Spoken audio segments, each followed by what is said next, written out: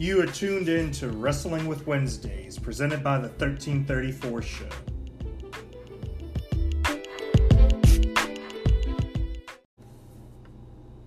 It's Wednesday. I've wrestled through enough of it. And then I had to wrestle through watching a show to do this show. And I think I'm about to tap out. Fortunately, I'm here to keep things moving because I had an energy drink and I'm making it through.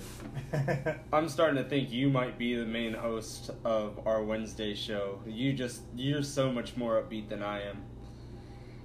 But I don't think anyone's more upbeat than Mauro Ranallo. I just want to say now, because we watched both shows separately. We had NXT on before, and we watched the replay of AEW that I know and I respect and I understand everything you say about the commentary team of AEW, but those three hold nothing to what Mauro Ranallo does on Wednesdays.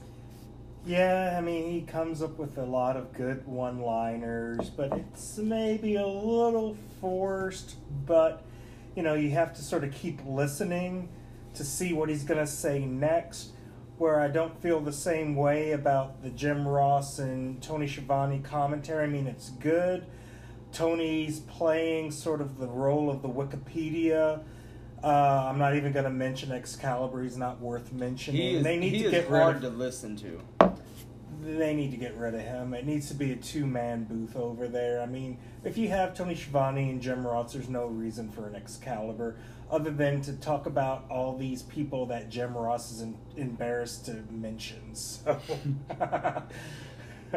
So I'm going to make this quick and sweet. Last week was episode 1. It was the debut of AEW Dynamite. This is week 2. We're seeing if the momentum can keep going. And as I watched both shows, and instead of having both shows side by side, we decided to give individual attention to each. And I have to agree with you on AEW looks fantastic, and that brightness does play a big factor. But again, what are you more entertained with? What keeps your attention more? What do you think is better overall? We'll get into that.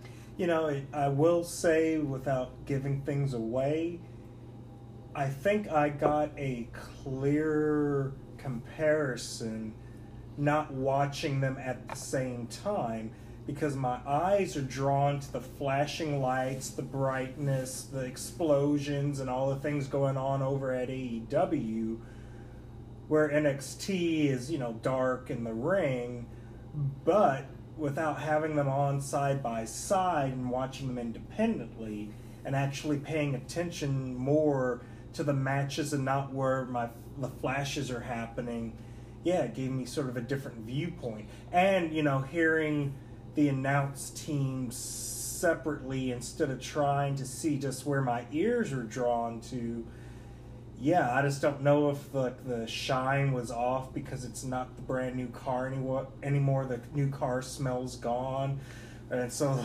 AEW doesn't have the same smell. Maybe. And before we dive into the matches, I mean, you and I, on air, you could hear me get frustrated with you because I'm sitting here and I've known you for a very long time, and we are very similar with how we watch our wrestling and view our wrestling and appreciate our wrestling, that I'm listening to you and you are becoming one of the internet marks. And I was like, wait. Just hear me out. It's a new toy. I totally get it. But there's no way you're going to... And you were so discrediting. And I think you needed to see the separate entities and give it undivided attention, because I think you see pros on each side. You see cons on each side, but you start figuring out the lay of the land a little bit. Right. So we're going to go right in. They started off each show with strong in a certain style. So they had a title on NXT. So NXT, they had the match of Lio Rush versus Drew Gulak. The Lio Rush who I forgot existed, I might add, because every time I hear him... Lashley. and you read me like a book because that all I could hear was that and the almighty Bobby Lashley, and I just see this little 12-year-old boy running around. But him versus Drew Gulak for the Cruiserweight title, and I'm guessing they're getting rid of 205 Live? Yeah, it's sort of like a fuck you to 205 Live, because, like, that should be their highlight, if it's even on the network. I don't know. Well, that match, the notes I got from that match is that it was very solid, and that was probably one of the first times I've seen a Lio Rush match where I was hooked because he was telling a story. Lio was lit. Oh, yeah. Oh, yeah. I have Morrow notes here. How do you spell Leo? L-I-T. And then, at the end of the match, he references Meek Mills, and starts like verbally rapping the lyrics to Dreams and Nightmares. And Morrow is a treasure, okay? I love it. He's a treasure that maybe should be buried at the bottom of the ocean, but we'll see. But, I will say there were parts of the match where the crowd was subdued. Like, it was dead silent, and I was kind of surprised since it was the first match. But they did pick up towards the end. So I just don't know if the crowd just, forgot to make noise or something. But, it was sort of subdued at parts of it. And, the match was fine. There was one spot where, like, Lio Rush got knocked off the side of the ring and he landed on some guys sitting ringside.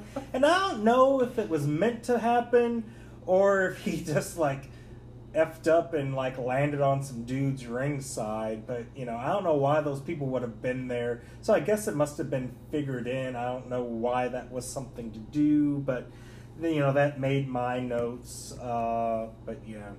So, Lio Rush does end up going over and beating Drew Gulak, winning the the Cruiserweight Championship. And Drew goes in, tugs the belt away from him just to hand it back to him as a sign of respect, kind of gives him a nod, says, you deserve this. And he had a lot of backstage heat, so it's nice to see that he's back within the company in a good light, and they're going to try to give him a good rub for the fans to see that and kind of forget what they heard about the backstage rumors and stuff. And like I said, he actually put on a match that told a story, because he used to wrestle like the two teams, I might add, that opened up AEW. We had the first round matchup of the Young Bucks versus Private Party in the tag tournament, and that's all. I'll let you take over at that point. Well, I will say one last thing about Lio Rush. For all you internet marks out there, hashtag thank you Kofi. They pissed you off by taking the belt off Kofi in such a violent and quick way. So, hey, you want a black guy? Here's a goddamn black guy for you. Get that Lio Rush out there. You want a title? Who's that guy from the 205 Live? Oh, yeah, Drew Gulak. You go drop that belt to that Negro over there. Now make him happy. Thank you, Leo. You can follow him on Brian the Brain TX on Twitter, and his profile picture is him. I don't want any backlash here. I am black. That can maybe still piss you off, but whatever. So I just had to add that in. But AEW, so Private Party against the Young Bucks. Oh, God. Just too many gymnastics. And, I guess this is the first time I've really paid attention to Private Party. I think I've seen them before, but I must have been distracted. They didn't hit my memory. So we saw them, I want to say, at the Fight for the Fallen, and they were ringside, and they had a nice little kind of skit and a little bit of a promo, and they're actually pretty solid as entertainers. But like you said, in the ring, it was all gymnastics. Well, see, when I first saw them, I thought to myself, this is like the Street Profits after too much of that smoke. And I mean like crack pipe smoke.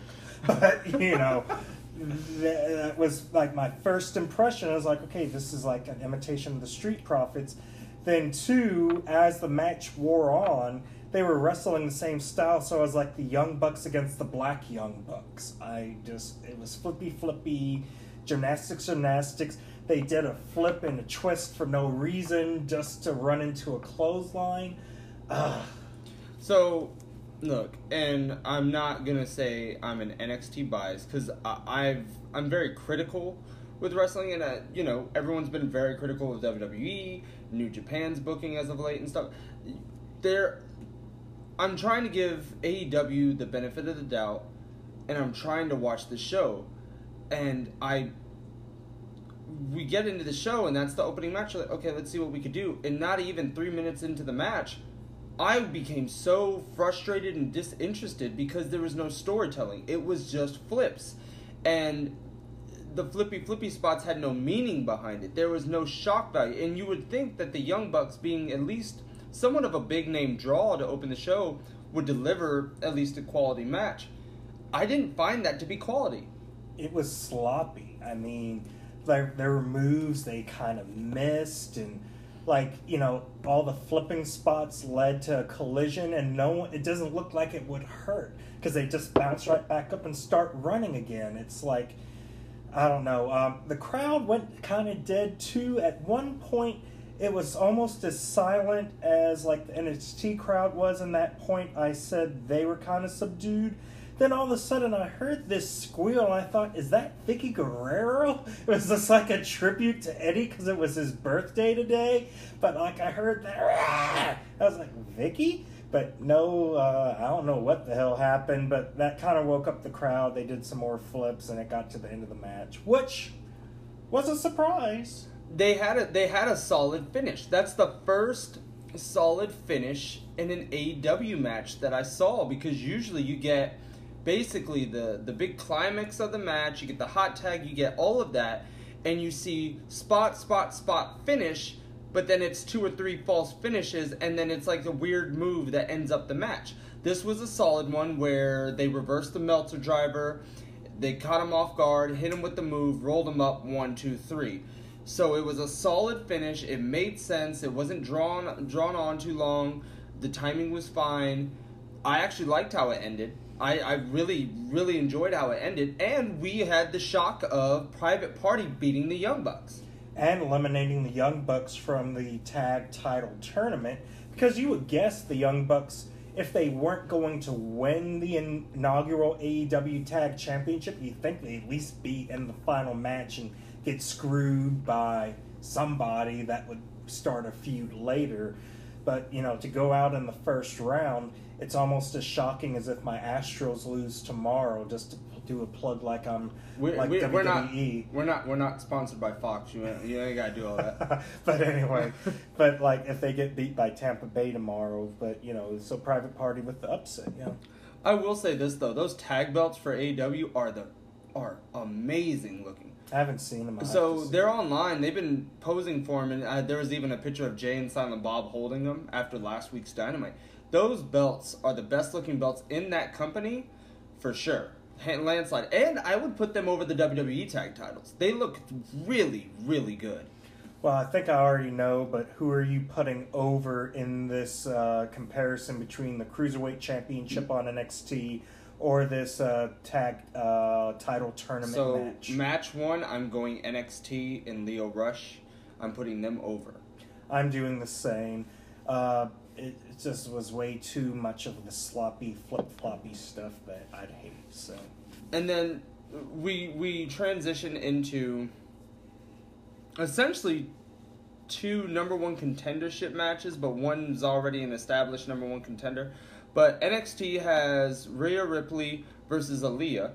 And Aaliyah, I don't know who this girl is, but she has a great look. She has potential somewhere down the road.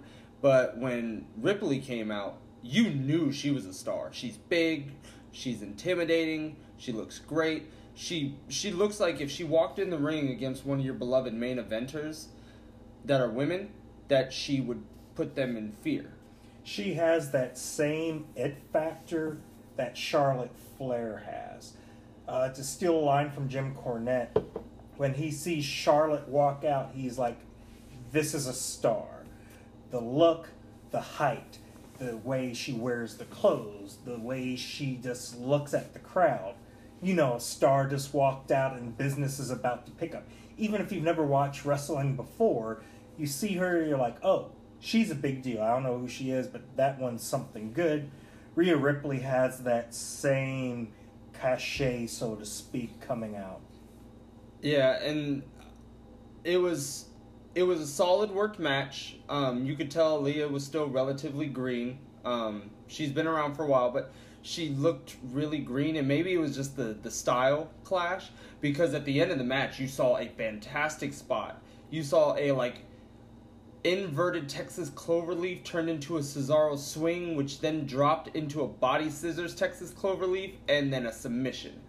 It was really one-sided. We really don't have much more of it other than you saw a powerhouse do her job.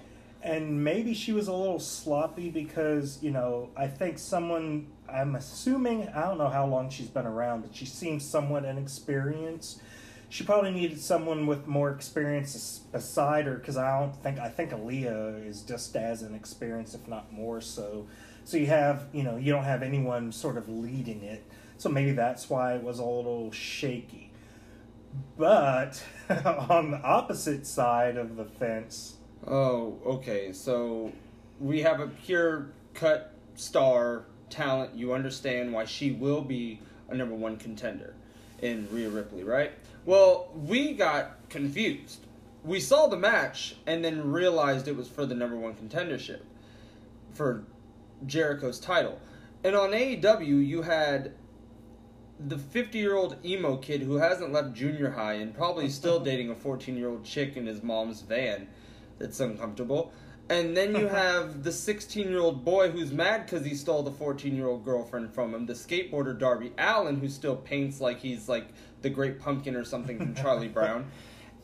You have these two deathmatch wrestlers in a number one contendership match for a legitimate main event star like Chris Jericho in the most prestigious title in your company, and you have these two hokey gimmick wrestlers competing for the number one contender spot? Like, with all the other stars you have on AEW, why these two? I guess just because it's going to be a televised match and you need someone for Jericho to squash. But, like, I wrote down in my notes, there's a tag team wrestling each other. Because Jimmy Havoc and Darby Allin should really be a tag team. Because I see Jimmy Havoc as, like, Darby Allin in 20 years. Like if Darby Allin keeps on dressing up, he's going to be Jimmy Havoc. It's like it's his older brother. Like, here, I'll show you how to do this, younger brother.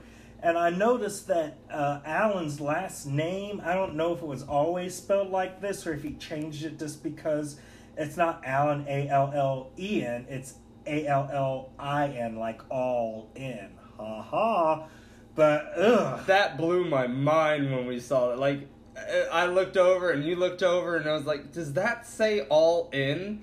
Oh my, I get it. I totally get it now. And I was done. It's the stupidest little thing. It was sloppy because I guess since they couldn't do their usual, like, get light tubes or whatever the fuck they do, it was sloppy. And then I wrote down, is this a bit and finger match? Because they just kept taking turns biting each other's fingers. I'm like, ugh. So, and you referenced it too, like, that's like Pete Dunne's thing, but that's like a moment of, like, desperation or a moment of being tired and trying to wear down your opponent. He used it every 30 seconds or so. Like, that was like a rest hold for him, with biting the hand. I was like, what the hell is this? And then they made like a weird sexual reference, Excalibur did on commentary about BDSM and stuff, and make sure your safe filter is on for Google, and it was atrocious. That match, it couldn't have gotten over faster. I noticed that, earlier Tony Schiavone would try to get Excalibur involved, because there were times you could tell JR was struggling for content, and I don't think Tony's supposed to jump in there as the 2 guy. I think he's supposed to be the 3. But then since Excalibur wasn't saying anything, Tony Schiavone would lead him. He's like, so Excalibur, tell us about blah, blah, blah. Like, hey, you're forgetting to talk, dude. So then Excalibur broke out with that. Then Tony didn't do that the whole rest of the show. He's just like, sit there and shut the hell up. But then, the end of the match was kind of sloppy because, like, I guess it was like Darby Allin did this backwards trust fall. Like, you know, if you're like in like a bad like corporate training session where you have to trust your coworkers, and the fat secretary, the fat secretary gets up on the stage and falls back, and you're supposed to catch your big ass. You know, and they trust you to catch them. I don't know if it's gonna happen. So he does this backwards fall, and like I guess it's supposed to be sort of like a headbutt, but he kind of just totally hits Jimmy Havoc's arm, and that's enough to get the pin. I was over it. It looked sloppy top to bottom, and just the presentation of the stars looked like shit. Again, their match was sponsored by Cracker Barrel, which is garbage in and of itself. But so Darby Allin gets the win, and he faces Jericho next week for the AEW title. The importance of that match is there, but there's nothing of substance there. And that's when you realize, when you have a star versus who you're trying to build as a star. I think Jericho, though, could at least carry the match if Darby Allin just listens to him. You know, Jericho could probably get a good match out of a broom. The problem is you had a Jimmy Havoc against Darby Allin, and neither one of those needs to lead a match. So it's just the blind leading the blind and retarded. So, yeah. So Darby Allin wins. I'm actually going to go NXT wins round 2, match 2 of the night.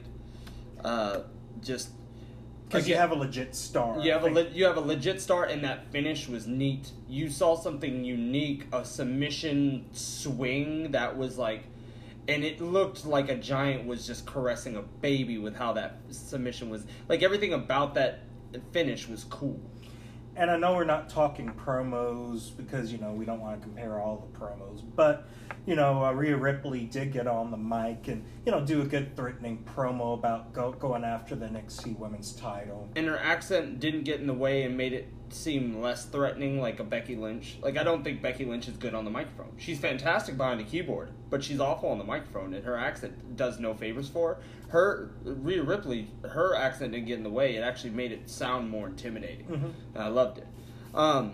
Then we go into match 3, which I've noticed something too. We're lining up these matches head on head based off position on the card, and NXT got a lot of content this week, so we'll discuss that later on.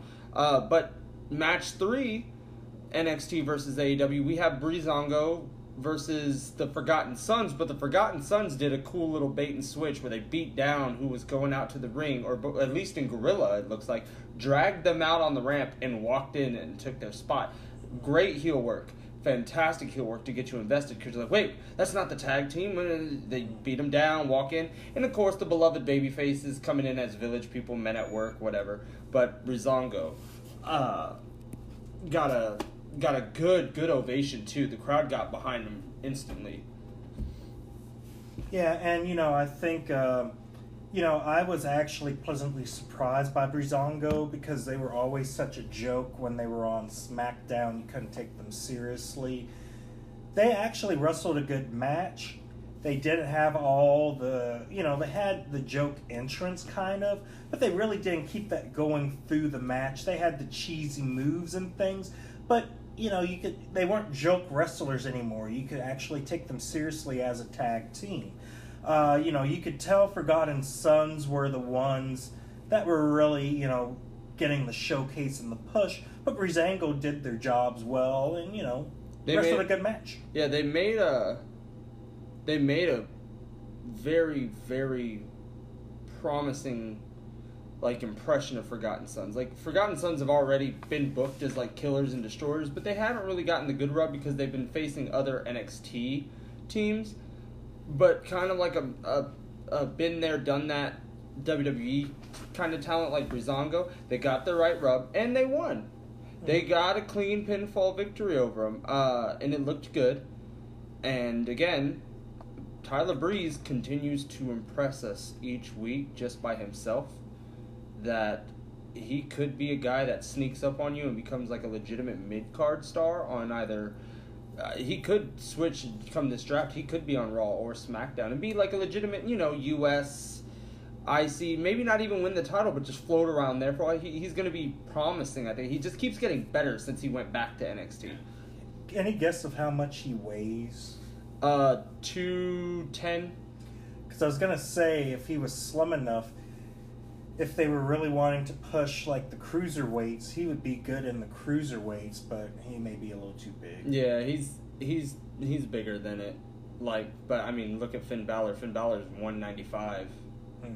And they're going to book him as a heavyweight. So, it's whatever they decide. Oh, yeah. But, so, opposite, we have another tag match. But this tag match really made no sense to me. You have the newly crowned AEW Women's Champion, Rio, and her number one contendership opponent, Britt Baker, as a tag team. And they're both overly babyface, like clean-cut, white meat babyface. And then you have... I actually didn't pay attention to who they were wrestling. All I got from that is it was Miss Swan and Paige Japan. Yeah, I just wrote down Asian jobbers. But as AEW is apt to do, no matter who shows up, they give them, like, a chance to put in all their shit. So you have the new women's champion and the number one contender struggling against two people that I think AEW's only featured in a women's battle royal. And the only note I got from it is that Mrs. Swan, because I forget, like Kazuki or something, she, I guess, trained Rio. She was one of the trainers of Rio. And maybe that's the only backstory they had of it.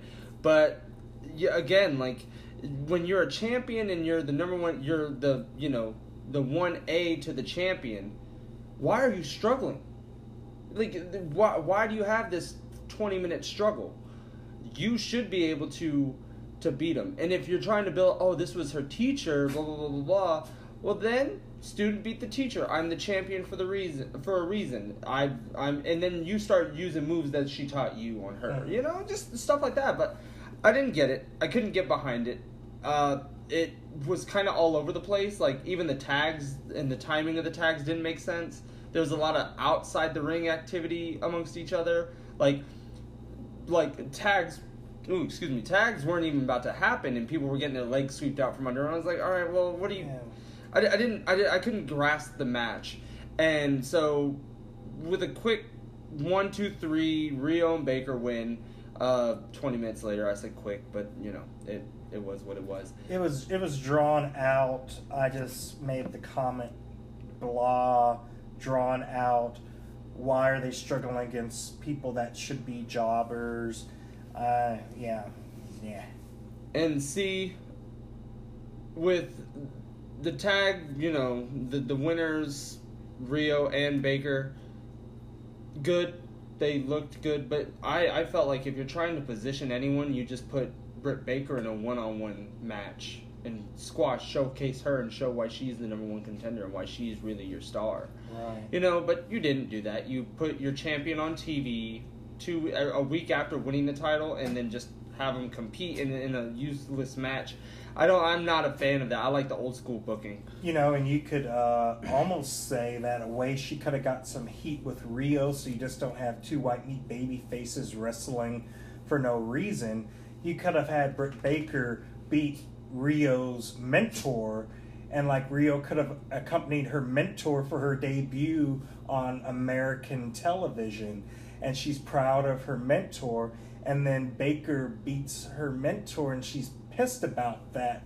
Like, how dare you take this moment for the woman that made me, and then she slaps her, and you get some heat. That just would have been better writing, but I agree. So Breezango, Brian, you said it best. It's not every day you get to put Breezango over, because they're not good at getting over or being put over. But the Breezango and Forgotten Sons, I gotta go NXT as going over on match 3. And like I said, it's hard for me to put Breezango over for anything. But you know what tipped it over? Because I still maybe could have gone with the Asian jobber match. But what sent it over is, once again, I know we're not talking promos, but some of our favorites were right after that Rio Baker win. They had a feature with best friends. The crowd was silent. You could hear crickets. You know, they were watching some goofy video. They weren't funny. The crowd wasn't into it. Then they were like, hey, what do you think about your chances next week against SCU? And they're like, I don't know. Why don't you ask him? Then the crowd popped, and sitting there is Orange Cassidy, Pockets himself. And he just does a half thumbs up, not even moving. The crowd pops, and just because of that, Breezango and Forgotten Sons is going over. Yeah, because if there's any segment with Orange Cassidy and Best Friends, it loses. All I can say is I'm sorry. Trent Beretta is a legitimate star and has no business being in that tag team. But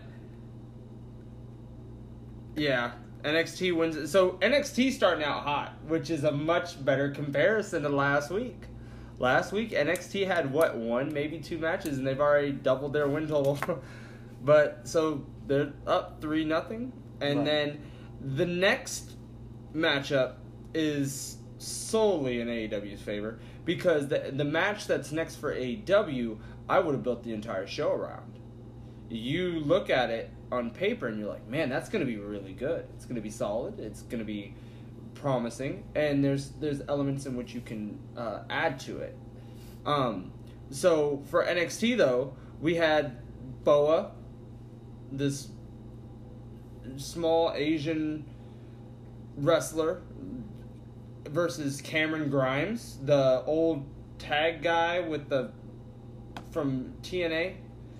I forgot his name. Trevor Lee or something, Trevor Lee. I guess he was his name in TNA, and it was Cam Grimes now, and he came out looking like one of the Vaudevillains. Actually, I thought he came out reminding me of a low rent Jimmy Garvin. Jimmy Garvin. Yeah, I was like, where's Precious?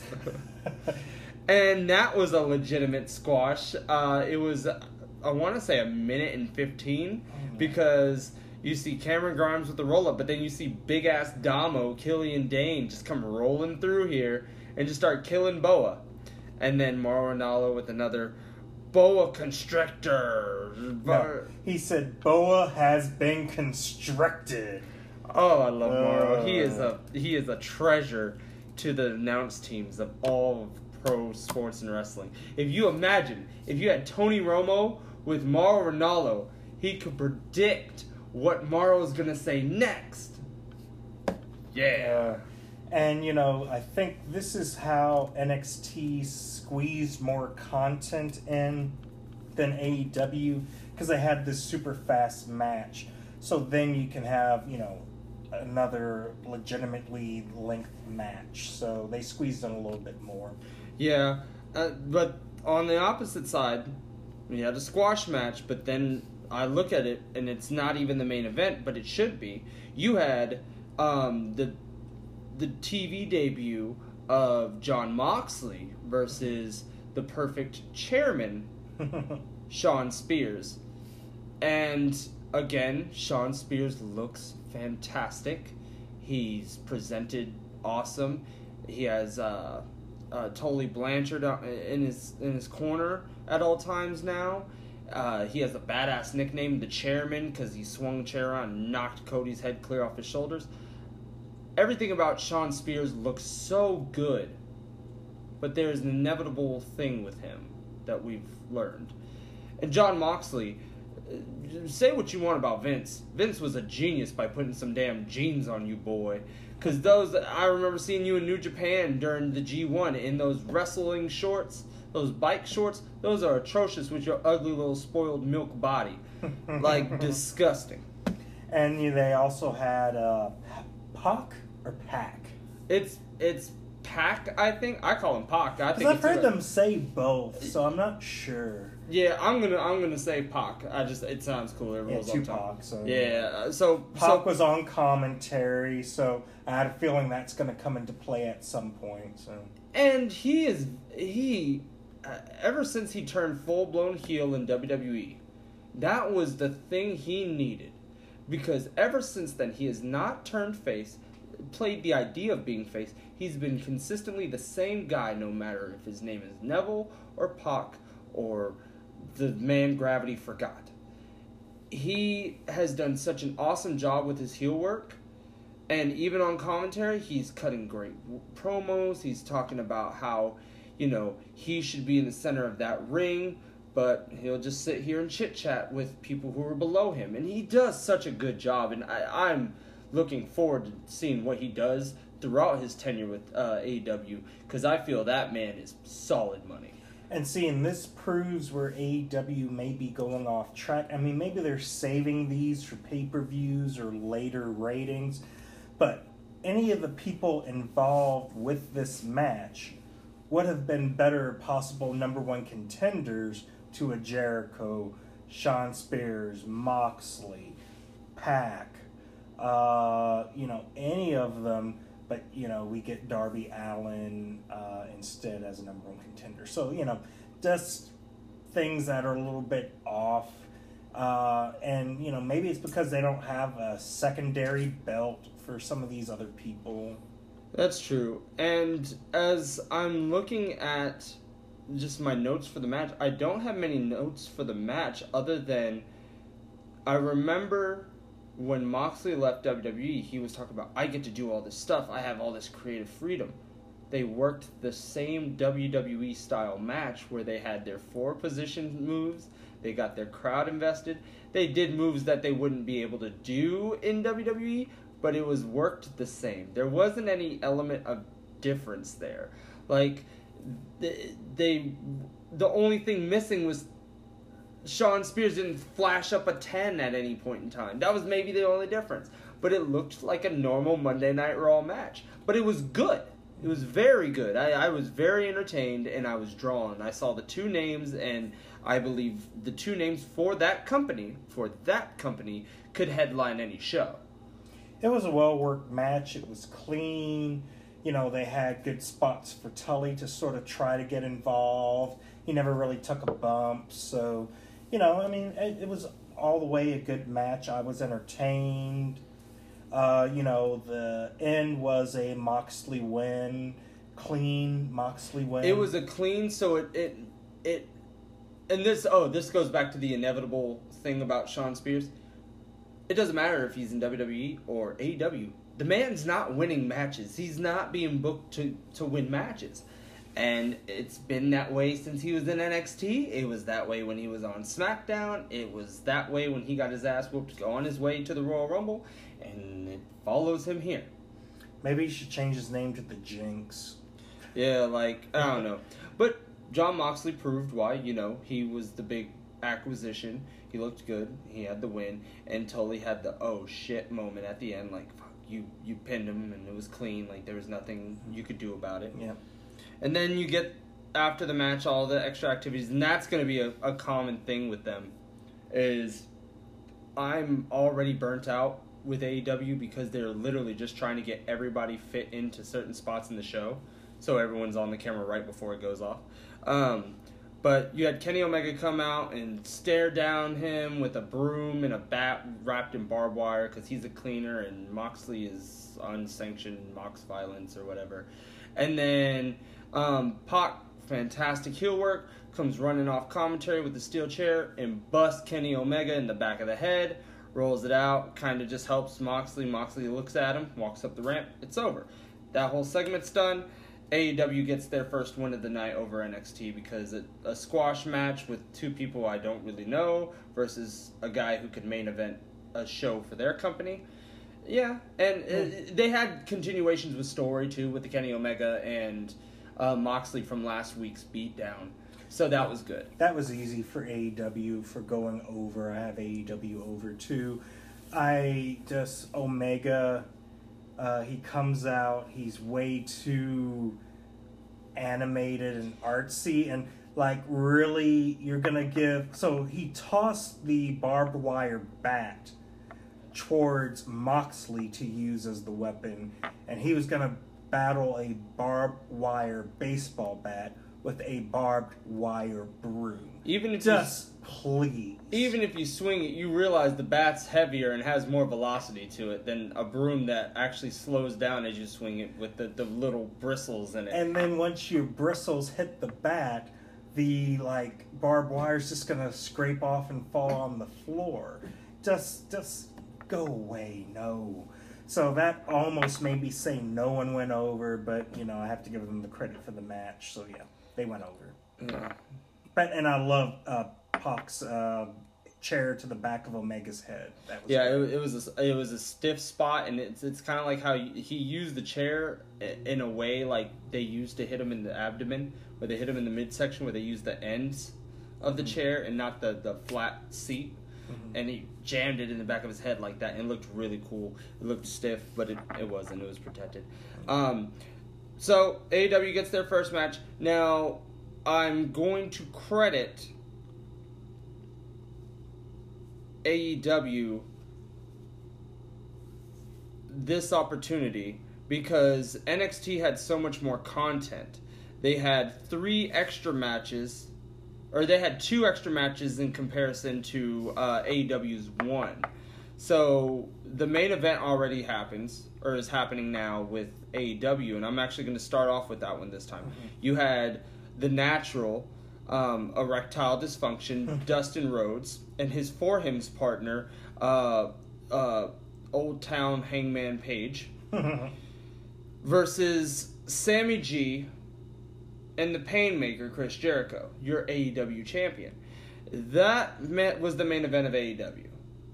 Okay, and earlier in the night, Sammy G and Jericho kind of addressed the fact that they made an alliance with a bunch of people and have a new faction, and I didn't quite get the name. You wrote it down. What was the name? Inner Circle. So they are going out as Inner Circle, and they were introduced, and when they won, they announced it as Inner Circle won the match. And I know I just jumped ahead, but we got a lot of content on the NXT side. So Dustin Rhodes, Hangman Page, they did solid work. Dustin carried a lot of the old school storytelling. Hangman did a lot of the offense that got people involved and invested. Jericho does what he does best. Strategic heel tactics, which look good. You had Jake Hager come out, kind of run a little bit of a distraction. Sammy G was the young guy doing the spots here and there that people are like, ooh, ah. So everything about that match was put together strategically, and it worked. It wasn't too much of one, too much of the other. It had a bit and piece of everything, which is what they're living by. And I thought it was great. And, I think, some of the notes I wrote down is that I noticed as Sammy G came out, he got rid of the cosplay panda outfit. So I guess maybe he was listening to Jim Cornette Experience or listened to other people that might have said the same thing, that there's no explanation. Why do you have on this cosplay thing of a panda? No explanation. Well, he got rid of it. He just came out looking like a man. That was good. Dustin and Hangman, all I could think about were like the Cowboy tag team, and just like the Dallas Cowboys, they lost. And so solid match. My flaw with this was after the match, ironically enough, and they did it 2 weeks in a row where, like I said, you're trying to get everyone on camera and everyone to be shown or showcased by the end of the show. And, you have a run-in where LAX and Jake Hager come in, and then you get a Cody with the lights off, and then you get a MJF appearance, and then you get the Young Bucks to come save, and it's just a freaking Rumble mess that they've done 2 consecutive weeks, and it's already ran tiresome. It's like the pull apart in WWE. The pull aparts don't mean anything anymore. It's sort of like when, WCW Nitro back in the day had the NWO at the end of the show run in, and then here comes all the good guys, and there's just a big, everyone brawl, and you're like, okay, it's the same thing again. We're going to brawl off. Tune in next week, folks. And it's like, blah. But one thing that was interesting, MJF came in with the chair, and you're like, okay, he's there to save Cody, but then he hesitates, and you're like, oh, he's about to beat down Cody. And then he actually kind of saves Cody, but you don't think he's really into saving Cody. So they're building that story for a long time for him to eventually turn. And that's going to be awesome, because I said last week, and you agreed, that is your centerpiece for AEW. He's 23 years old. He has the gift of the gab. Like, he is promo magic. Everything about him is great. And see those subtle movements. And the best thing about it, and a lot of wrestlers don't get it, and we can talk about the Brock Lesnar, Cain Velasquez, because Cain Velasquez, no one really knows who that is. But the fact is, you saw Brock seem scared, right? That made it important.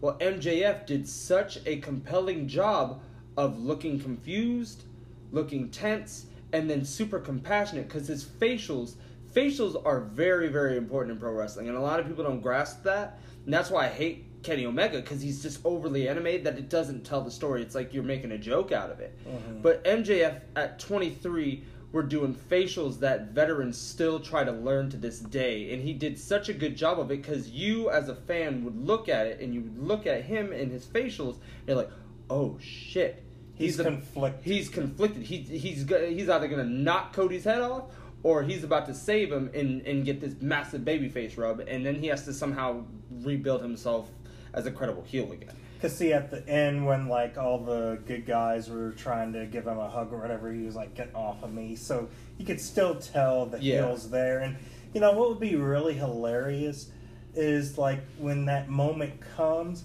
it's actually Cody that beats the hell out of MJF, and he's like, "What, you don't think I saw what you did? You don't think I heard what you said? And all this time, I'm not stupid." You know, and something like that. That would be great. So, you know, I gave them a free option for, you know, having some writing there. But anyway, so yeah, that, you know, it was a good main event. I want him to drop in one of the promos that he tries to kill Pharaoh. It's like, here, doggo, I heard dogs like chocolate. But that tag match, we just gave a good thing. It had to go up against 3 matches, it seems like. Mm-hmm. So they went up against Dollar Store Kofi and Isaiah Swerve Scott, versus Roddy Strong in a what was it for the title? Yeah, it was for the North American. For the North American Championship. It was, you know, and Swerve Scott had never seen positioned on TV. I've heard, you know, he's a pretty good athlete if you ask me. I'm impressed with him. But again, it's Dollar Store Kofi. Everything about him, moveset and all, was very Kofi-esque. And sorry, dude, we have Kofi still around. There's no need for you at this point. Unless Brock killed him, I don't know. Yeah, unless we need like a cover up Kofi, someone to come in as like replacement for a week.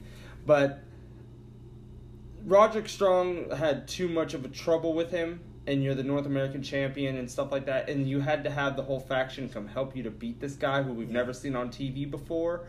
So I wasn't a fan of that. It was too long. You had to get the distraction from Undisputed Era to beat, you know, Dollar Store Kofi. Yeah, so, all right. So this is the 2 out of 3 falls match. This main event for AEW versus NXT is the 2 out of 3 falls match. And that's what I'm going with, because I just looked at it that way.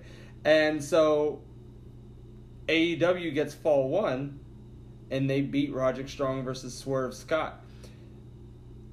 And you know, one quick thing, mm-hmm. I know we were not talking promos, but then you had some Velveteen Dream. I know he's one of your favorites. He cut a promo, it was kind of funny, where, like, I guess Roddy Strong had a picture of him with his belt covering up his junk on his Instagram, I guess it was, and then, you know, Velveteen had the belt removed and showed, like, why you don't measure up, and had, like, a teeny little dot covering up where his junk should be, and, you know, it was photoshopped. It was comical. It was comical, yeah. And then you had Ciampa come out, and we accidentally got off air pretty quick, but Ciampa re-debuted, and got cleared to compete last week, and that's how they closed out the show, and it was cool.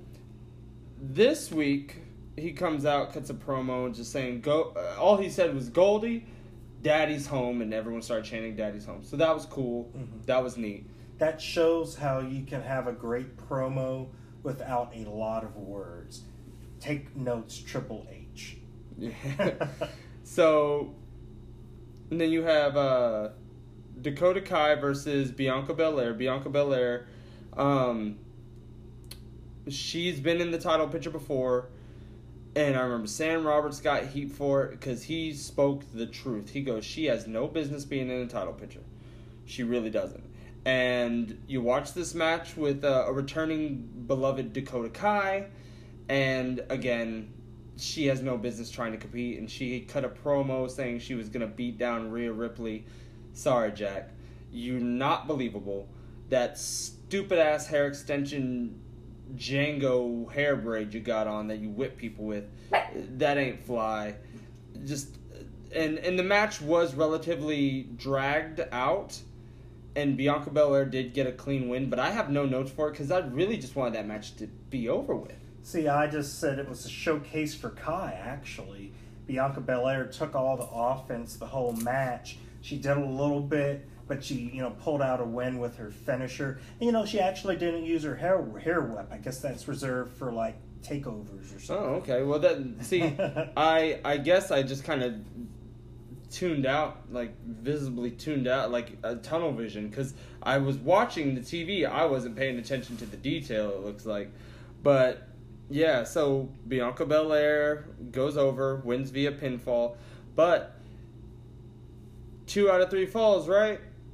AEW got the second fall and wins the main event match. Before we even get to before we get to NXT's main event match, which if this match was positioned better, they would have gotten a fall, because I think NXT ended out the show better than AEW, because their legitimate main event match was Kushida versus Walter White. Marty McFly versus Walter White.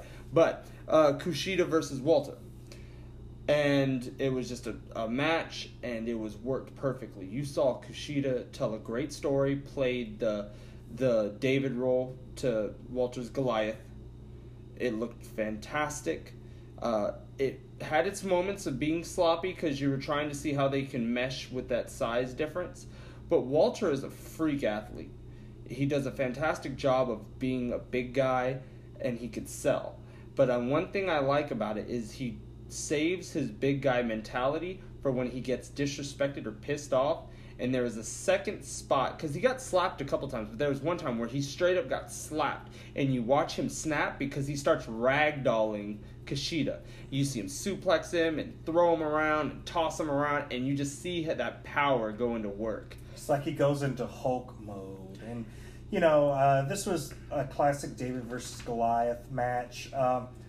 Walter, I think he's another one that could use some costuming help, because he's a big guy, but he's a little too flabby to be flabbing around the ring, and he had Band-Aids on him. This is just gross. It's like a fat kid went for his flu shots. So put on some, a whole body outfit or something, suck it in. I don't need to see your flibber flabber and Band-Aids falling off you because I'm distracted by it. It's just gross. Put on some clothes, Walter. But good match. It had good pacing. Kushida got in his shed as that little guy trying to chop down the much bigger guy. But you've seen that sort of big guy versus smaller guy match before. Nothing really went off the page from what you normally have in that type of match. So, you gave them the fall, I guess. I would have maybe said AEW wins all 3 falls. I know it's a 2 out of 3 falls match, so you don't even have to go to the third. Yeah, but, I personally got Kushida and Walter. I just think the pacing and everything about it was perfectly done, and it ended really well.